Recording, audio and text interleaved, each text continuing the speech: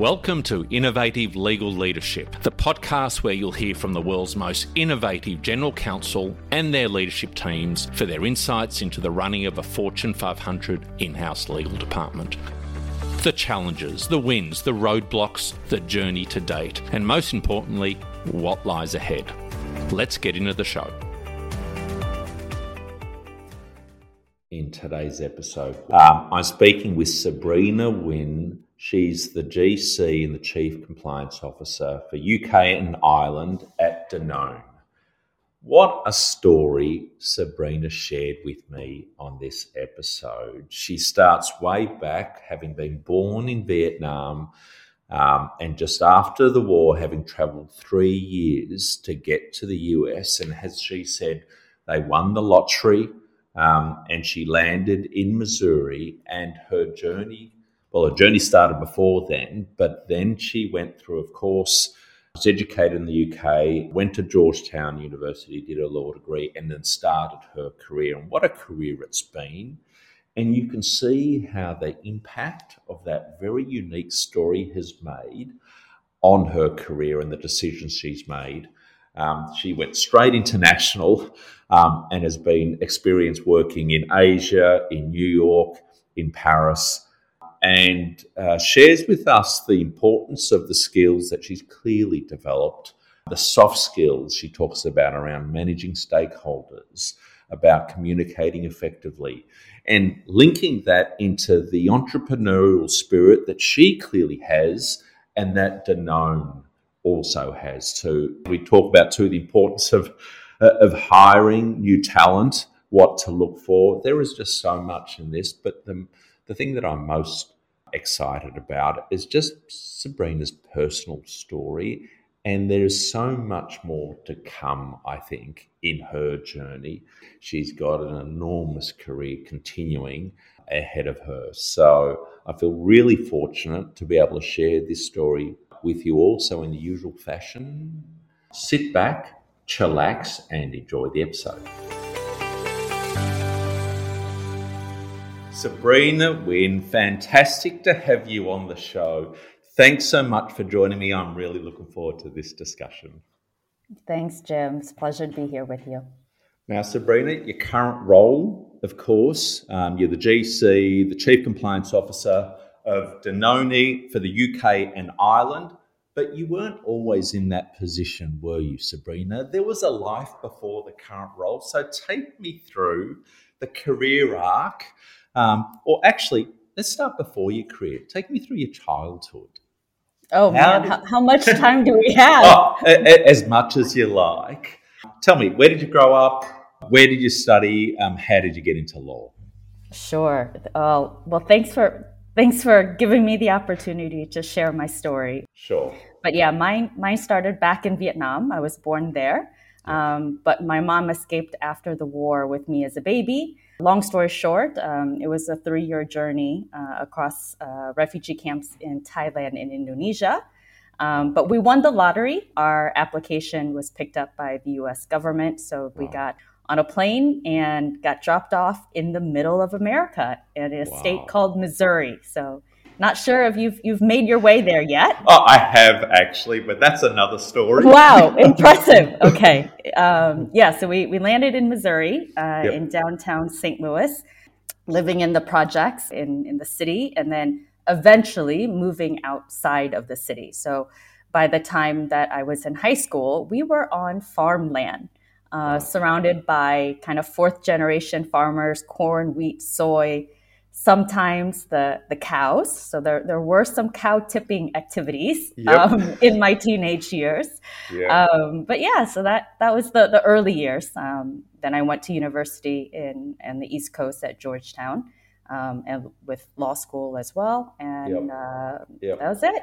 Yeah. All right. I'm going to come back to that because my sense is that your upbringing background has had a significant influence in your outlook in life, approach, both personal and professional. But we're going to come back to that.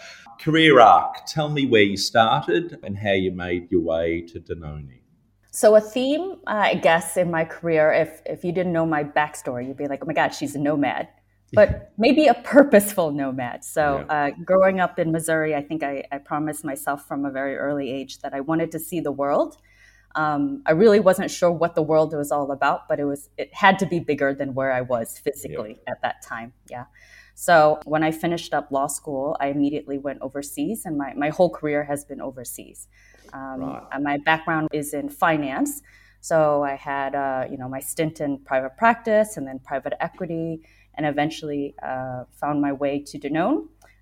So it's been an amazing 10 years across 4 countries, 3 continents, regional, local, global roles. So seen many aspects of the company and many people along the way.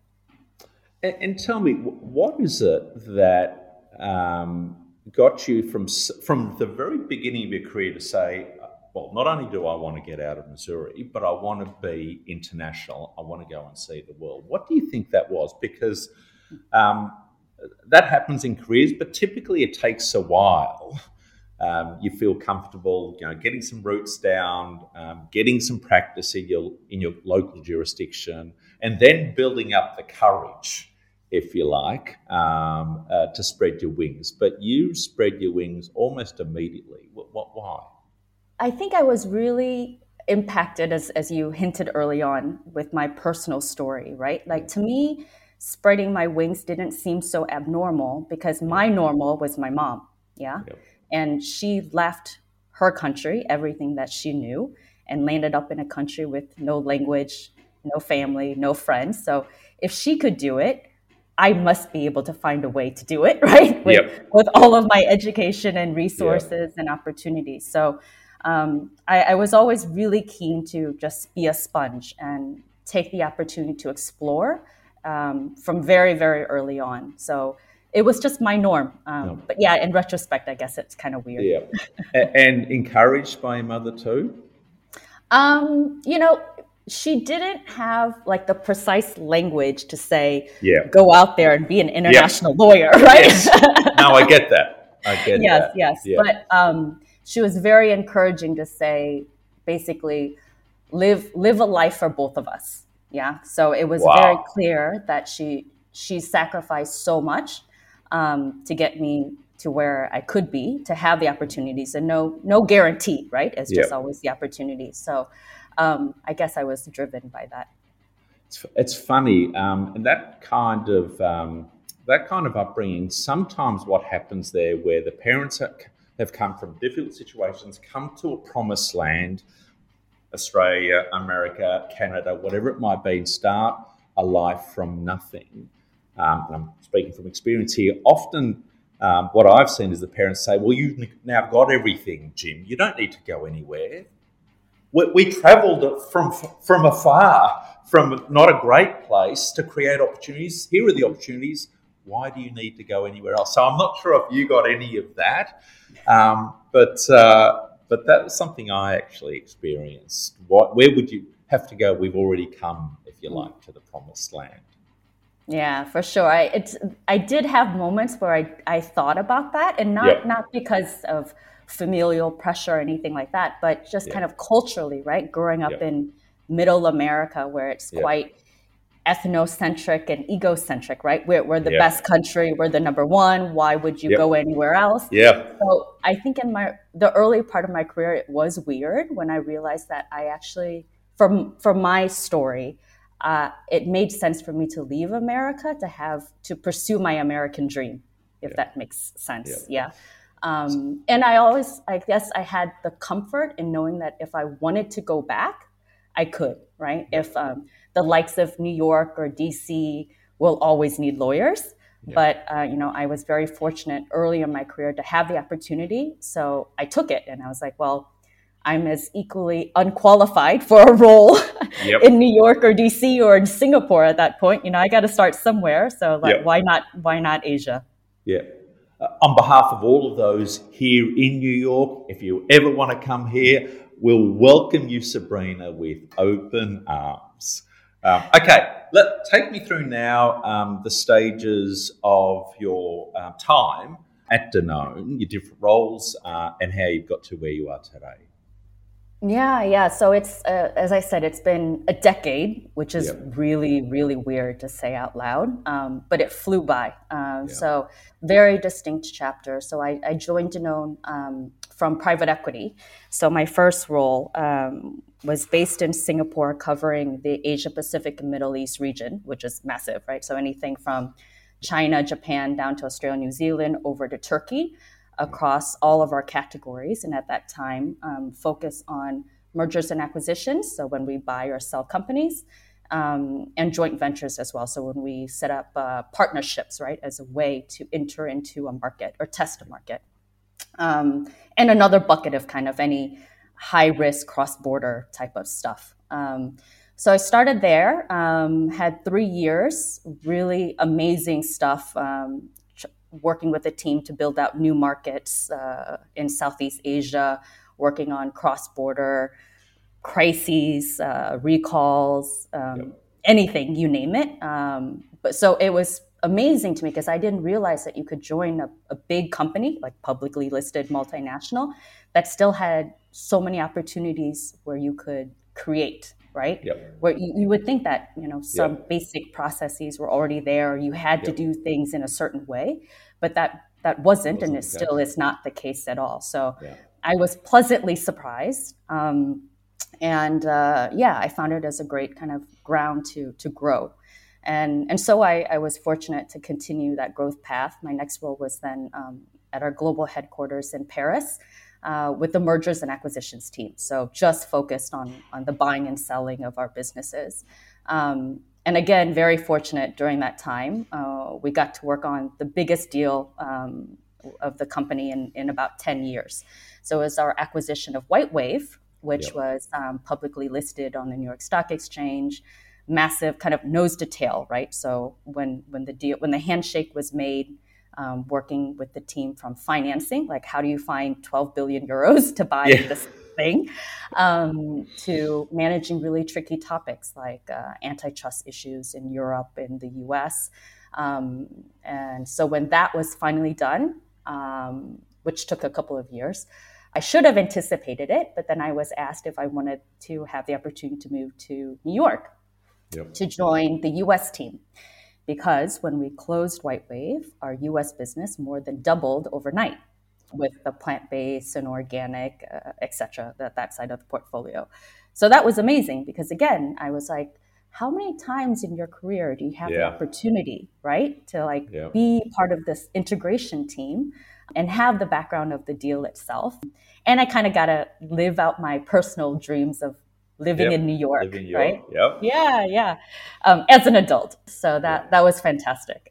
So incredible learning opportunity of how do you bring these two ginormous businesses together, not just from an operational perspective or legal perspective, but from a cultural perspective as well, like from a people perspective, right? And I think coming from outside of the US, like from Paris, from global headquarters, I did not personally fully appreciate how much of a cultural gap there was, right? Because my whole career had been overseas.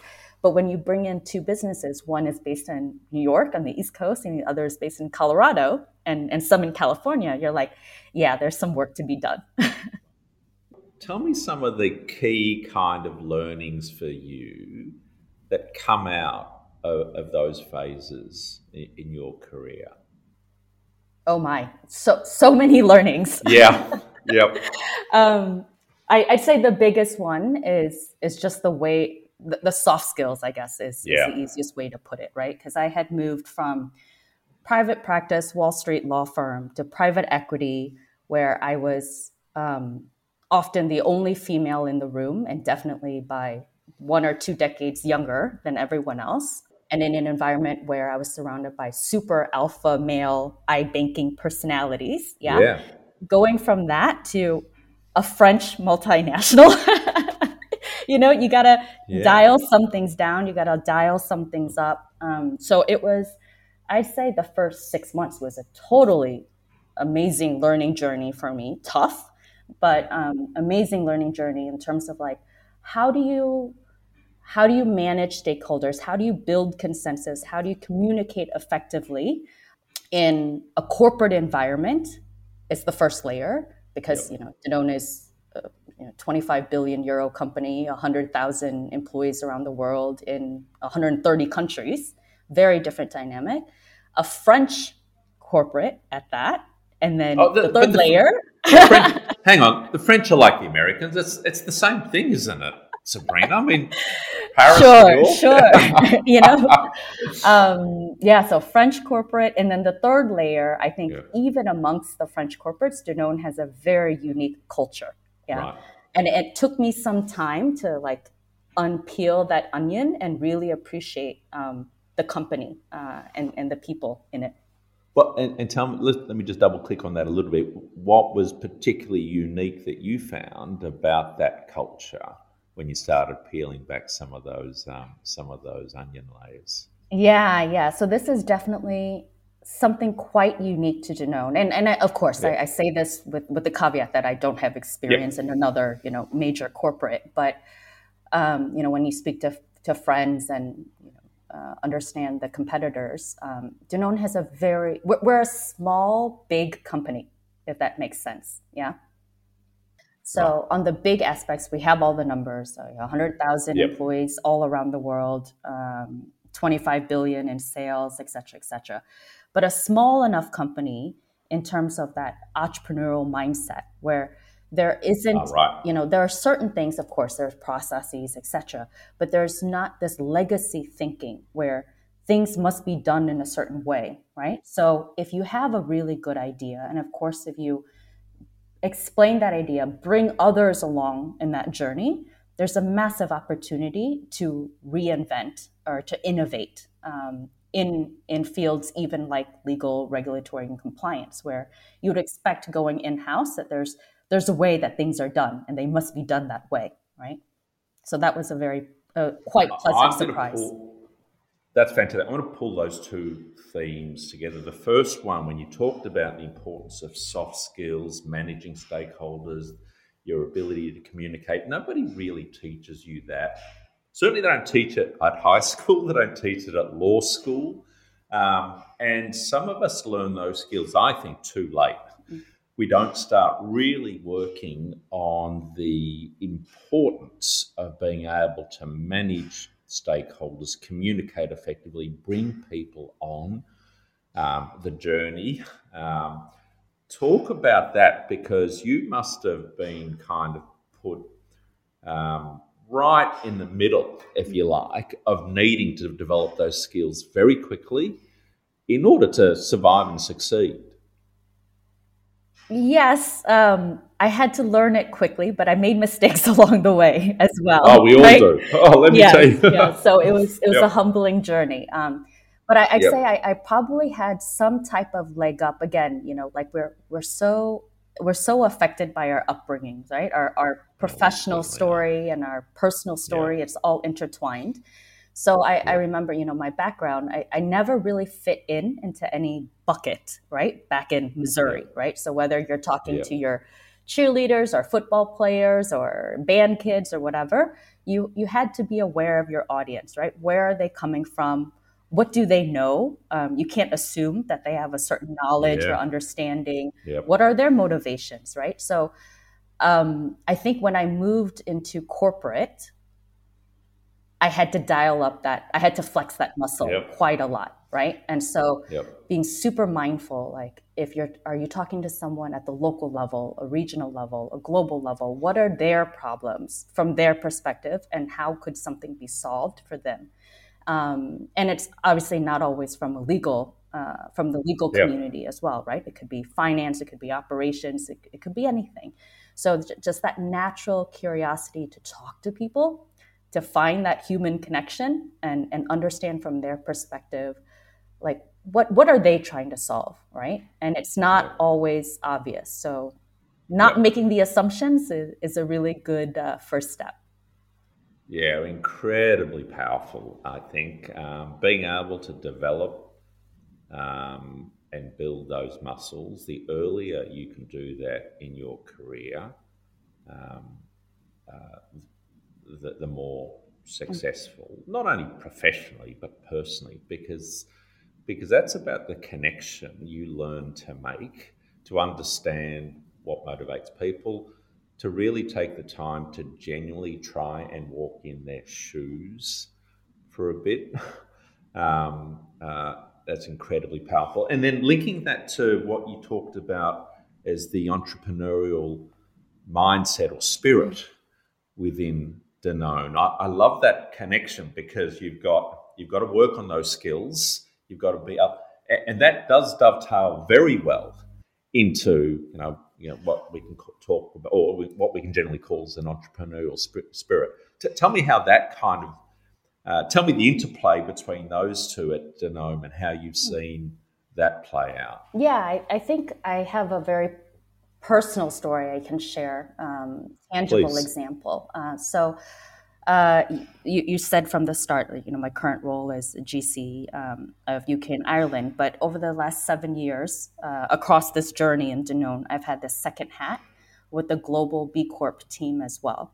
And not sure if you're familiar with B Corp certification, but it's essentially kind of the stamp of approval of being a good business, yeah, and not just from the lens of environmental or kind of the organic or fair trade type of certification. That's quite UNA focused, but this is really holistic review and certification by a nonprofit third party in the U.S.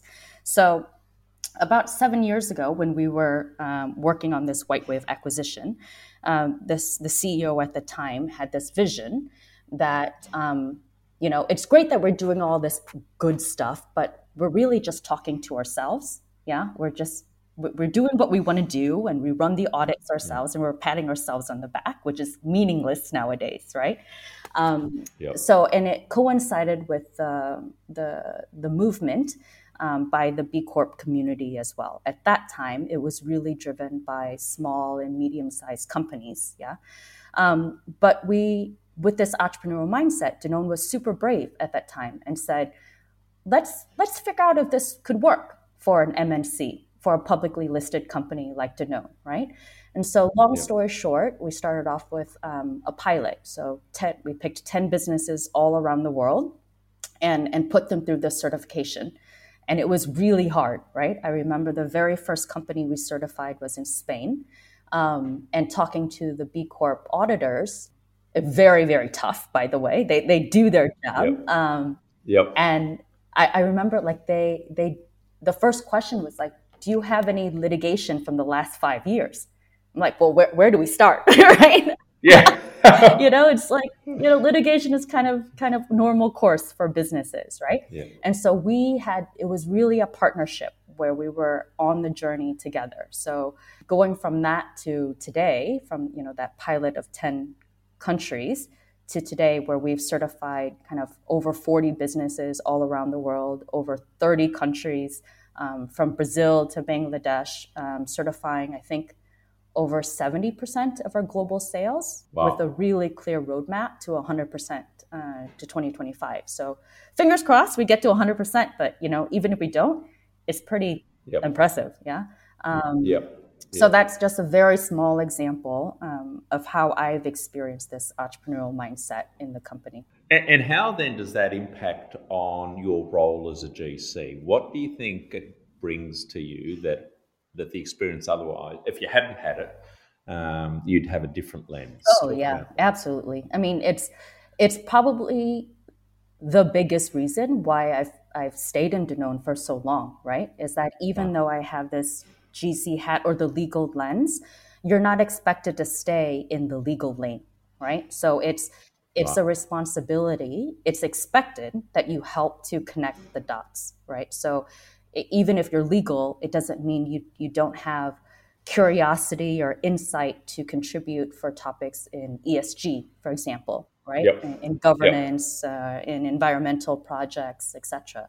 So I think that's really encouraging. It was really encouraging for me in my career, and I think really encouraging as we bring on new Danoners, right? Because it's kind of boring for the new generation of lawyers to say, okay, you're just a lawyer, like you will just draft contracts and you might be involved in a negotiation. But when you bring to the table that, hey guys, like the work that we do, it's not just within the four corners of the document, right? It's really helping to shape the framework advocate for changes and really impact the way we do business is really powerful. Yeah, to drive business outcomes. Everyone, I think, in an organisation, whether they're in legal or outside, unless they're able to draw the connection as to how they are relevant to driving what the business, supporting or driving the business outcome, then I don't know, you're just doing a job. And probably not very well in this day and age. And probably not well. Exactly. And I think that's a challenge for all. Some companies do it a lot better than others, but being able to have, for every employee, legal or otherwise, legal department or otherwise, to actually understand how they are contributing to and what they can do to be impacting on the business outcomes. That's the why.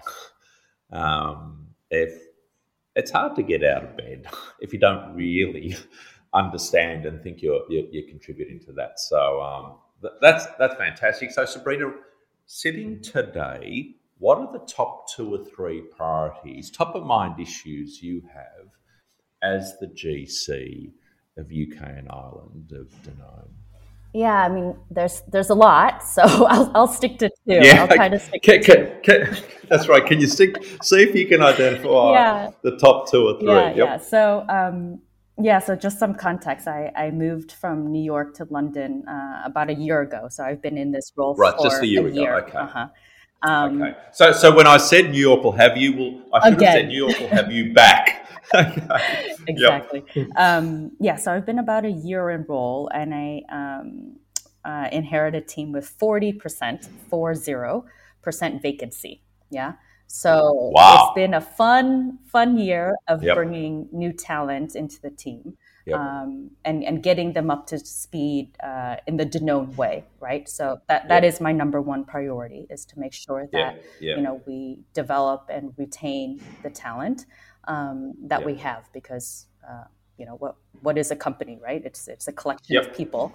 And then the second is closely related to that, is making sure that folks develop in the right way in Danone, right? So, when we bring people in, there's no question about their technical abilities, right? Like, we bring in folks with the regulatory expertise, the legal expertise, the compliance expertise, and we entrust them with that. But our role as senior leaders is really to empower them, right? So that they can really drive themselves forward with those soft skills elements that we had discussed earlier, right? So, like, how do you communicate with impact in Danone, which could be very different from how you communicated with impact in your previous role, right, or your previous companies. Really dialing up that business acumen, which is still, it's difficult, right? It's not natural for folks who are deep experts to really be curious about, how is this product made and who are all the people involved in it, right? But I think if you can help your team ride that journey in a bite-sized way, so it's not overwhelming, right? It has to be exciting, but approachable, manageable at the same time. That's a big challenge. Let's talk about hiring for a second. What do you look for when you're hiring people into the team? So you've got 2 things to choose from. Just to start, I'll be really specific. Are you looking for the experience, the expertise? Are you looking for the potential? So you don't really care whether they've done the job before. You're looking to see, what have they done before that gives me the signs that this person can grow into or has the potential to do that. Let's just talk about that. I'm curious, of course, because it's something I think about all the time. When I'm hiring. Yeah, definitely. It's not mutually exclusive, right? So it's both. No, of course. But heavy emphasis on the latter, right? So I'm looking for that fire in the belly, like where is that drive coming from? People who make it through the CV round have the technical skill set, right? The rest can be trained if you have the right mindset, you have the right drive, And so I'm always really curious to understand. I mean, I meet everyone who's hired in our team. But by the time I have that last discussion with them, I'm really just trying to understand them as a person. Yeah. What is their story?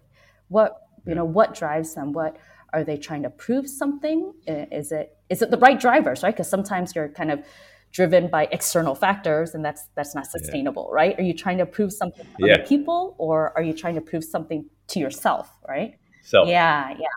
So that's I'm with super you. critical to understand, right? And it's just another form of, you would do this with your business, your partners in the business as well, right? What are their motivating factors, right? Because once you get them in the door, that's the easy part. How do you keep people, right? How do you keep people engaged and excited? And it's really difficult to try to do that if you don't understand the why to begin with. Yeah, you described it as the fire in the belly.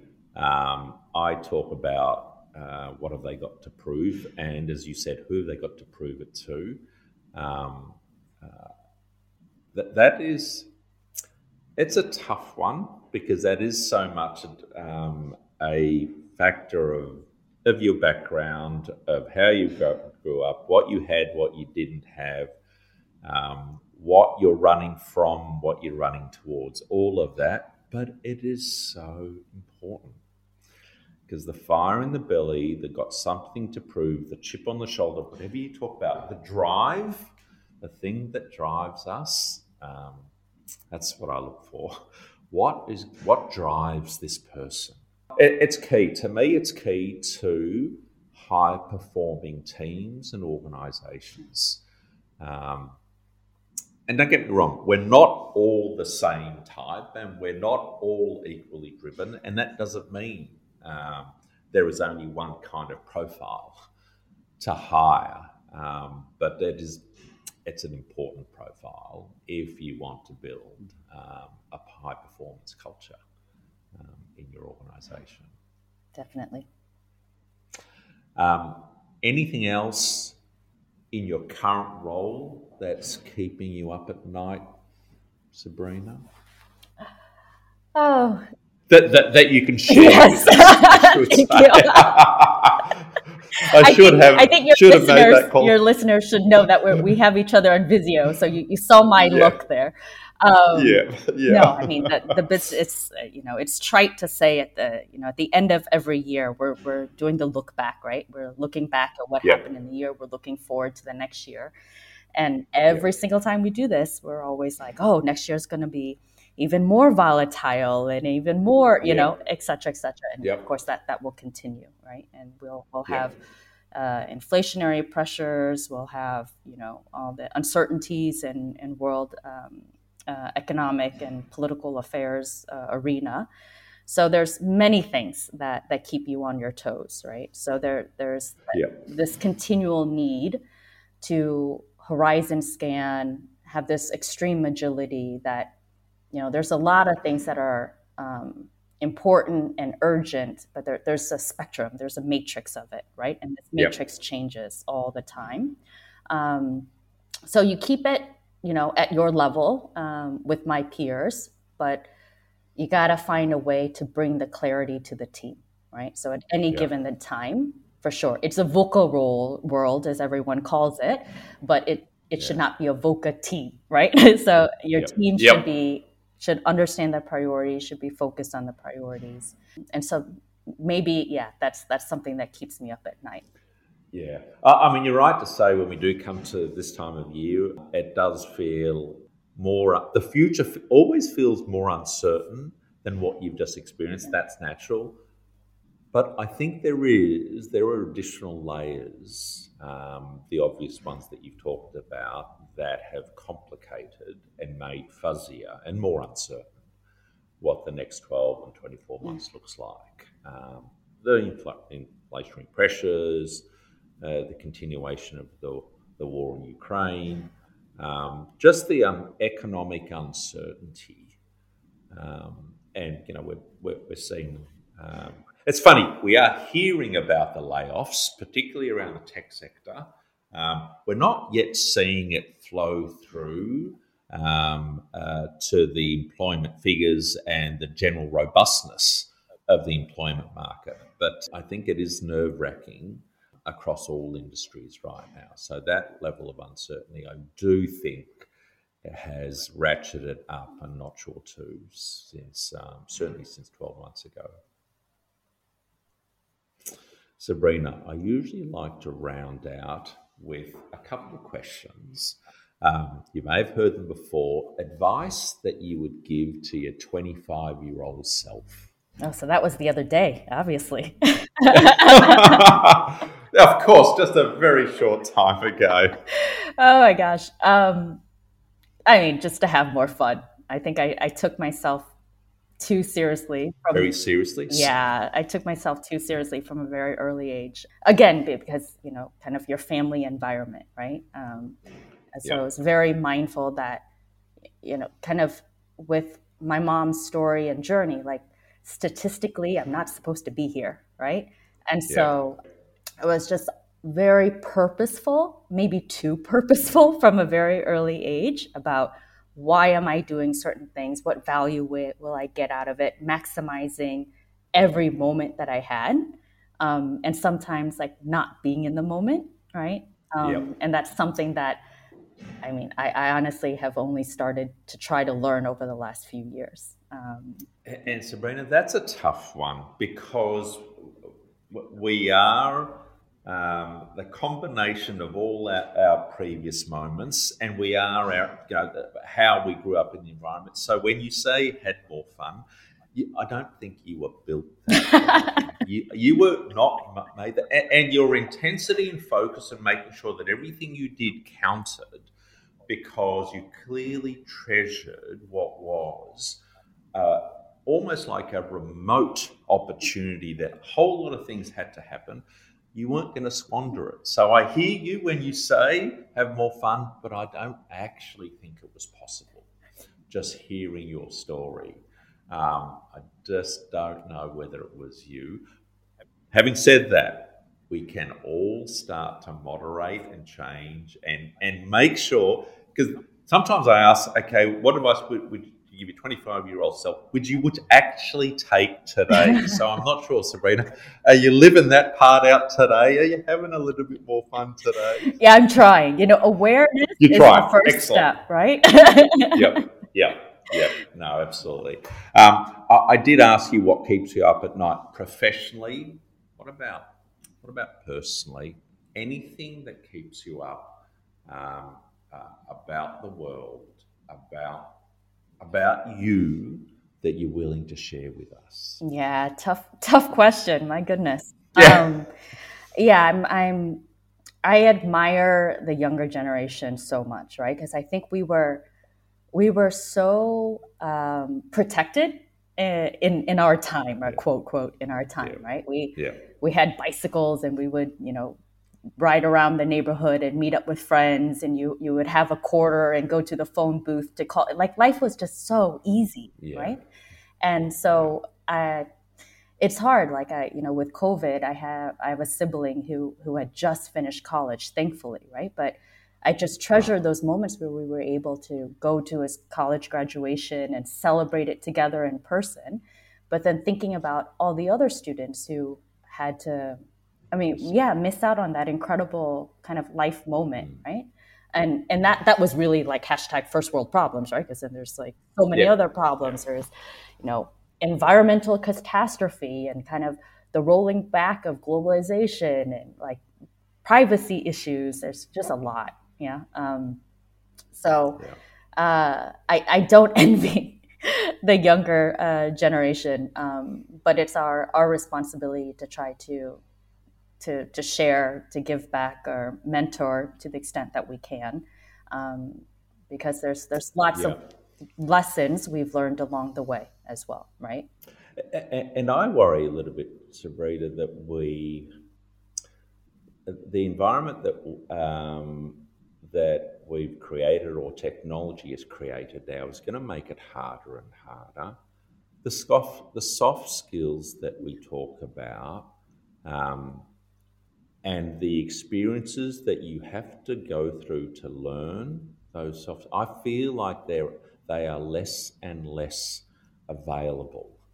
whether it's just time that you spend on scrolling a phone, whether it's time that you spend on a Zoom call, everything seems to be geared towards minimizing in-person time and some really tough in-person situations where you learn some hard lessons, but critical lessons in how to navigate people and life. I worry that those opportunities are less and less, and that we will end up creating a less connected and less empathetic community. We have all the tools, right? We Here do. we are, you're sitting in New York, I'm sitting in London, and we're finding a way. We're finding a way to connect. Right. Yeah, that's right. I do say my 3D version is just a touch better than my 2D version. But anyway, at least you're getting the 2D version. Okay, one final question to close things out. Hardest thing that you've ever done, Sabrina, that you're prepared to share with us? Oh, my. Personal or professional? Well, there's tons professionally, but that's going to bore people. Give me a personal. Yeah, personal. Probably trying to be a role model or like a second mom to my siblings, right? Yeah. I think growing up in our family, and I'm sure like a lot of families as well, you don't have the language around, saying I love you or saying thank you, right? And so that's the case in our family. So I always felt kind of the pressure again early on that the best way that I could say thank you to our parents is to help guide, mentor my siblings so that, again, we make the most of this opportunity as a family unit. Yeah. So I guess putting that pressure on myself from an early age that okay, I'm going to mentor them and I'm going to be the second mom. I'm going to talk to them about personal KPIs and what are their growth paths. Oh, Sabrina, I never had an older sister. I have a younger one. I now kind of wish I had an older sister, and I kind of wish, Sabrina, it was you. That would have been an absolute treat. Sabrina Wynn, thank you so much for joining me. I've had an absolute blast. Thanks, Jim. Super pleasure.